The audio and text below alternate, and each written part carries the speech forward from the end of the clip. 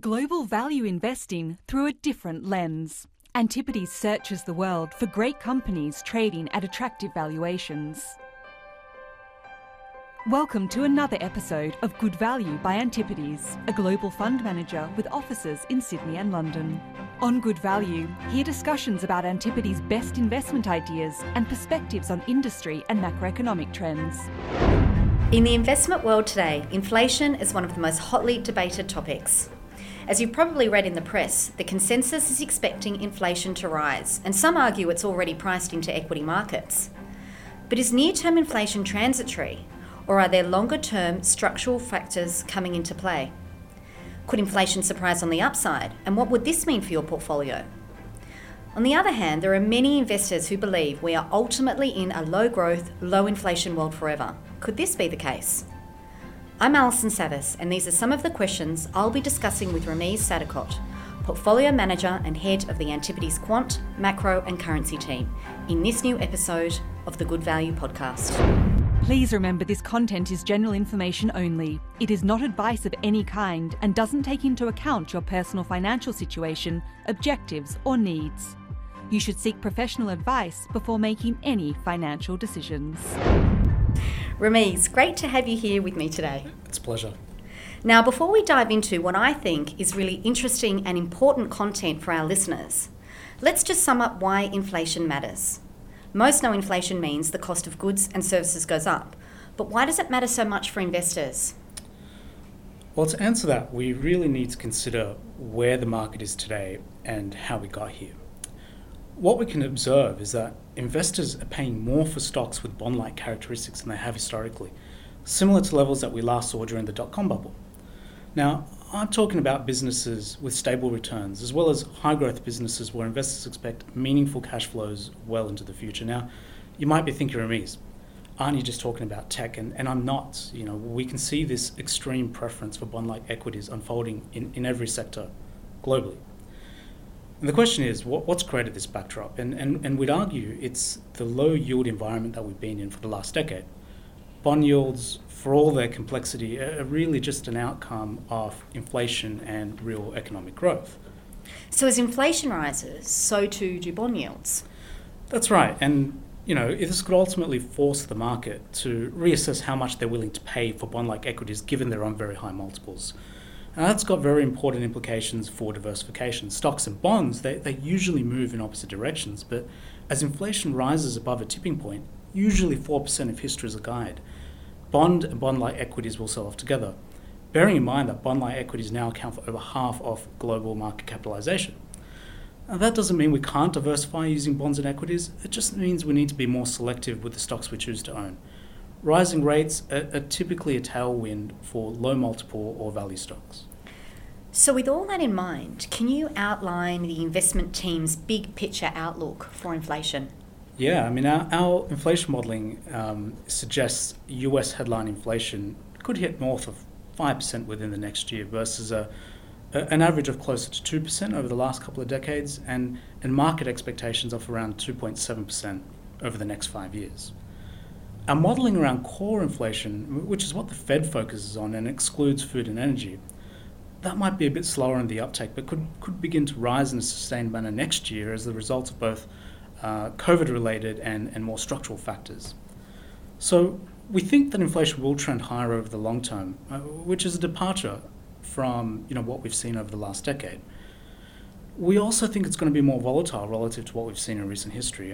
Clearly there are some pandemic-related pressures that might cause inflation to overshoot in the near term, but longer term there are some major socio-macroeconomic shifts which could see inflation skewed higher for longer, particularly around China, which has been a major disinflationary force over the last 30 years, but also demographics and the rise in populism. Let's revisit these longer-term forces. But for now, how does stimulus fit into the near-term picture? We've had an enormous amount of stimulus over the last year, but stimulus isn't new and it hasn't created inflation before. Is this time different? Enormous is an understatement. 40% of all the money that's ever been created has occurred in the last year. And it's a number we've quoted before, but I really love this stat. I think it really puts into perspective just how much stimulus money creation we've seen in response to the pandemic. Now, you're right, we've had periods of money printing before. Central banks call it quantitative easing. And the question is, why should this round of money printing be inflationary if previous episodes weren't? What's different today is central banks are funding aggressive fiscal stimulus. In the past, central banks have been relying on asset markets to funnel that money into the real economy, and it didn't really work in a meaningful way. Instead, what we ended up doing was inflating asset markets to the benefit of asset owners. Fiscal stimulus is much more direct. Money finds its way into the hands of consumers and businesses. That is the real economy, and therefore has a greater chance of being spent on goods and services. Now, I'll stop short of saying that the sharp increase in money supply is going to cause inflation, but I do like to think about it as a tinderbox for inflation. Now, we've spoken at length about the strong position of the US household, but I think it is worth repeating. Thanks to stimulus and underspending in 2020, personal savings rates in the US are nearly 30% of disposable income. This is almost 5 times the long-term average. That's a lot of firepower that can be deployed as the US economy fully reopens. Absolutely. By our estimates, the US consumers have accumulated around $3 trillion in excess savings since the beginning of the pandemic. About 60% of that's just come from stimulus alone, and 40% of that is simply money not spent, mostly on services. Now, we think most of those savings have been forced, as opposed to precautionary, which makes sense given the US has been in lockdown for a better part of the year. As the economy reopens, those savings are going to be deployed, and that spending is going to be inflationary. Now, of course, we have to ask ourselves how much of those savings are likely to be spent. Now, if we've been in lockdown for a year and you've missed 3 haircuts, you really only need 1 haircut to catch up. Now, that's a really cute example, but I think you get my point. If we assume only a third of those savings get spent, that equates to 5% of GDP, and that's still a very powerful number. The point I'm trying to make is consumption can overshoot in the near term, and which means inflation can also overshoot. So even though consensus is expecting inflation in the near term, we could get an inflation surprise in the coming months, and the market may not be prepared for this. Exactly. So how much of this potentially higher near-term inflation do you think could be more persistent versus transitory? So it's difficult to know for sure, but what we can do is we can break core inflation down into its 2 components, which is goods and services. In the US, over the last 10 years, goods inflation has been flat. Since the pandemic began, the goods sector has been inflating, and it's now running well above trend at 4.4%. Service inflation, on the other hand, has only just normalised, and it's sitting at 2.5%. I think we can probably all rationalise that. In a world of lockdown, services such as travel, eating out, getting haircuts, etc., they've been a big source of underspending by consumers and is just starting to play catch-up. What we haven't been prevented from doing is consuming more goods, especially items that we can buy online, precisely at the time that global supply chains have been disrupted. So what could the longer-term picture look like? And we can keep the analysis really simple. Say services inflation remains where it is today, that is the 10-year average, and we assume goods inflation falls away but remains above trend at 1.7%. A level we think could be sticky going forward. So if you pull that arithmetic together, US core inflation could settle at 2.2% or 0.3% above its 10-year average. Now, that doesn't sound like much, but it is meaningful because in recent history, inflation has persistently failed to reach policymakers' targets. What's the source of the above-trend inflation in the goods sector? When we look at producer prices, which is what manufacturers are paying for things, we can see pricing pressures building at every part of the channel. Everything from raw materials, energy to transportation costs. Now, some of that's going to be a result of supply chain disruptions, but the supply chains, they're globally distributed. So until COVID comes under control everywhere, it's likely that tension on supply chains is going to persist.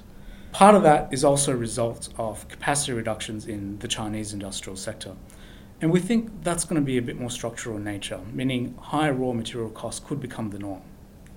Let's delve further into where we see inflation trends becoming more permanent. The drumbeats around the reshoring of supply chains, which is just simply companies moving part of their supply chain home, are getting louder.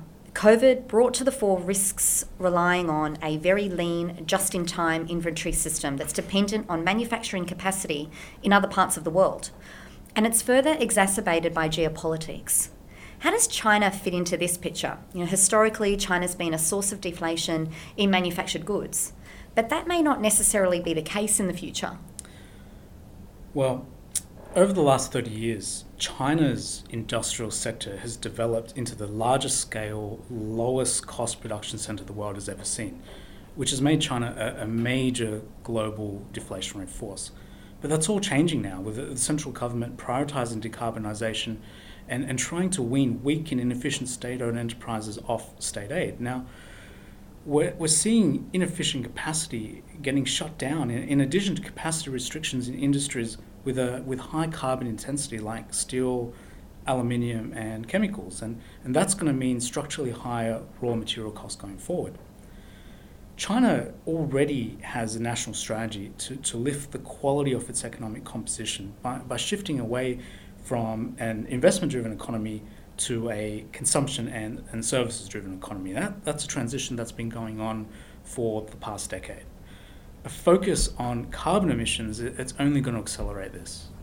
Can we spend some time exploring China's ongoing transition to a consumption and services-driven economy? Take us through how this fits into the longer-term inflation puzzle.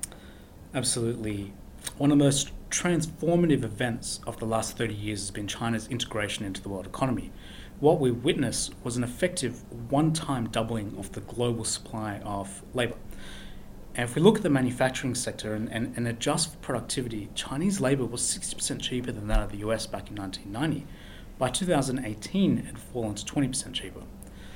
Now, investors need to focus on the transition in China's demographics that are going to occur over the next decade.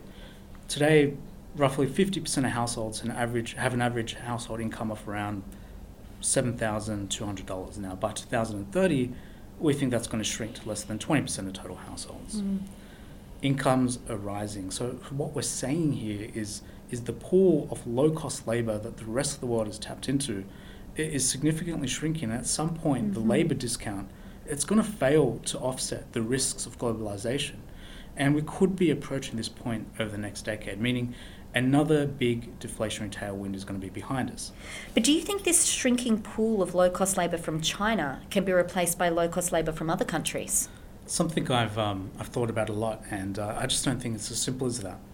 China had a unified national strategy when it came to industrialising their economy. What's more, they had the administrative capital to implement that strategy, and that's allowed them to achieve scale that has so far been unmatched. Now let's contrast that to the two really big pools of labour outside of China. It's India and Africa. Africa is a collection of 50 countries, so implementing a unified strategy is going to be difficult, to say the least. India has a far less cohesive political backdrop compared to China. I mean, the various states, in many regards, they operate independently. The cost of capital is high, decision-making is slow. India just doesn't have China's administrative capital. It's pretty interesting debate, isn't it? And I'm sure on the margin that some manufacturing is going to bleed into these other low-cost regions, but I think it will be near impossible to replicate the China model. Okay, so we have incomes rising in China, and that's interesting because we're also seeing pressure on wages to rise in the developed world too. We had McDonald's recently announce it would lift the hourly wage by 10%. Likewise, similar announcements from Walmart, Costco, Bank of America. They've all announced higher wages as well. Even Amazon's made a commitment to lift wages for more than 500,000 employees. Yeah, that's right. So why are McDonald's and Co. increasing wages? They're having difficulty in attracting workers. Now, thanks to generous transfer payments from both the Trump and Biden administrations, the lowest decile of American workers by income, they're earning 20% more not working than they would if they had jobs. We've seen commentary from US companies, big and small, across a wide variety of industries, indicating that an inability to hire workers is emerging as a key constraint to production. These unemployment benefits, they'll last until September. They might be extended, we don't know, but it does pose an interesting dilemma for policymakers and corporates. When a large cohort of your low-wage earners get accustomed to a high wage, how willing will they be to accept a lower wage when they return to work? We've spoken about a rise in populism and a rise in wealth inequality for some time now. Has COVID fast-forwarded a need to act? Well, wealth inequality is deflationary. Now, if we look at some of the numbers, the bottom 60% of households in the US save less than 5% of their income and consume 60% of their incremental income. On the other hand, the top 10 save over 30% of their income and consume just 8% of their incremental income. Now, the effects of this consolidation of economic power, it's had the effect of reducing the spending power of the average consumer. And that's a large part of what's fueling populism. But taking the US as an example, though I believe this is true globally, both sides of politics have a self-interest in addressing high wealth disparity. Apart from social unrest, these citizens form the bulk of the voter base. And by 2030, millennials who have largely missed out on the wealth accumulation achieved by the boomer generation, they're going to form the majority of the US voter base. So these recent announcements to lift wages by some of the largest employers in America, that's a change, and we think that's one worth paying attention to. Now, many talk about technology as being a major deflationary pulse because it lifts productivity and keeps a lid on wage growth. AI, for example, is touted as the next evolution in technology and has the potential to reduce the number of workers needed in white-collar professions. So won't that worsen wealth disparity? It will. Changes in technological innovation, they aren't new. They've been with us since the Middle Ages. What's different today is policy. Policymakers, they're incentivized to manage this rising wealth inequality. Now the question is can policy, such as a permanent social wage, offset the deflationary effects of technology? It's going to be interesting to see how this is going to be addressed in the long term. Now, given the increasing politicization of wealth inequality, I just don't think it's going to be a slam dunk that job-killing technology will be a pervasive deflationary impulse.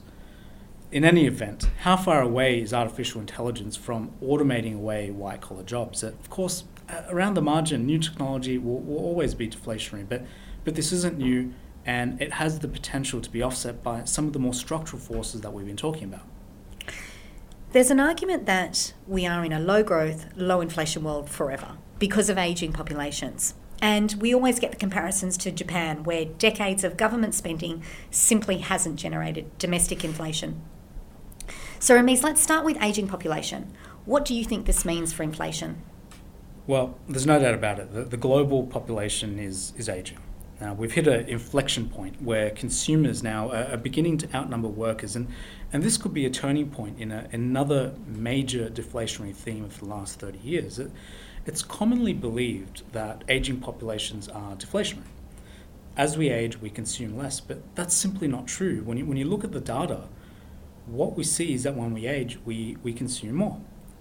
And consumers are an inflationary force. So sure, the nature of consumption is going to change as we age. We might spend less on travel and clothing and cars, but we do tend to spend more on things like services, such as healthcare. So in aggregate, we spend more, and that's what matters. Now, does that mean debt levels will go up? And how do you think policymakers will deal with that? Well, firstly, government debt levels probably will increase as populations age.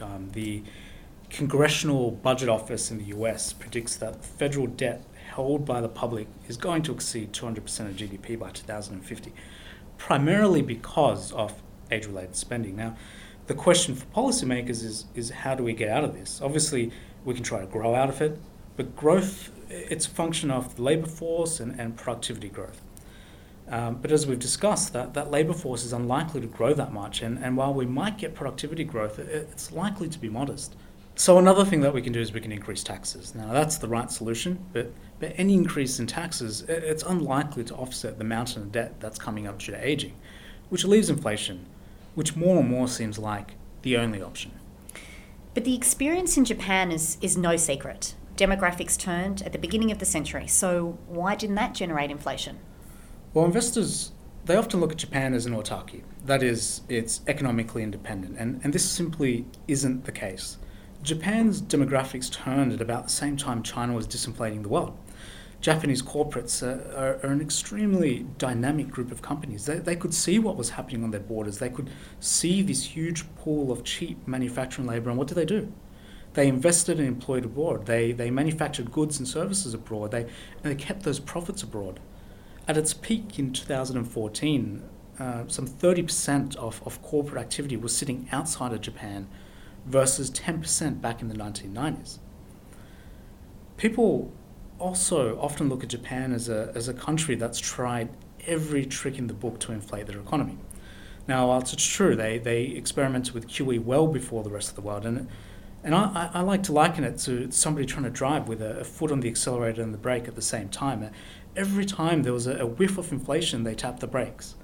And as a result, money supply growth rarely exceeded 5% in the last 35 years.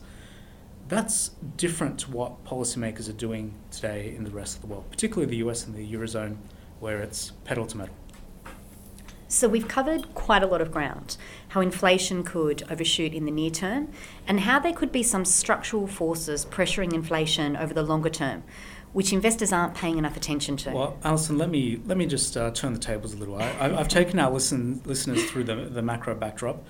Perhaps you can take us through how investors should position for this outlook. Absolutely. So what we're doing is focusing on resilient businesses that are market leaders. Companies which can pass on higher costs to customers. So in our portfolio, we own businesses like Lowe's, the number 2 US home improvement chain, and Yum China, the largest quick service restaurant franchise in China. Now, the dominance of their brands places these companies in a stronger position to pass on higher costs, and that could be either via lifting prices or putting pressure on their more fragmented supply base. And also our auto exposures like Volkswagen and Toyota, which have been able to lift prices and improve profitability as semiconductor shortages have impacted supply industry-wide. Weaker businesses won't be in the same position to pass on higher costs. And the portfolio also has exposure to companies that will be the source of inflation, like our holding in global aluminium producer Norsk Hydro. This will be a direct beneficiary of rationalisation of aluminium capacity in China. It may even be able to charge a premium for its green aluminium, given it's made from hydropower versus traditional coal-based aluminium. And, it's worth revisiting a point that you made at the beginning of our conversation, Ramiz, and that was one that we're saying that bond yields will respond to inflation. Investors need to be careful what they pay for growth. Growth traps will be revealed in a higher inflation and higher yield environment. It's why searching for pragmatic value opportunities is so important. So Ramiz, thank you for joining me today and taking us through your views on this hotly debated topic. Thanks, Alison. It was a pleasure. If you'd like to be notified as soon as our next episode goes live, remember to subscribe to the Good Value podcast. And for more insights from the team, please head to antipodespartners.com and follow us on LinkedIn and Twitter.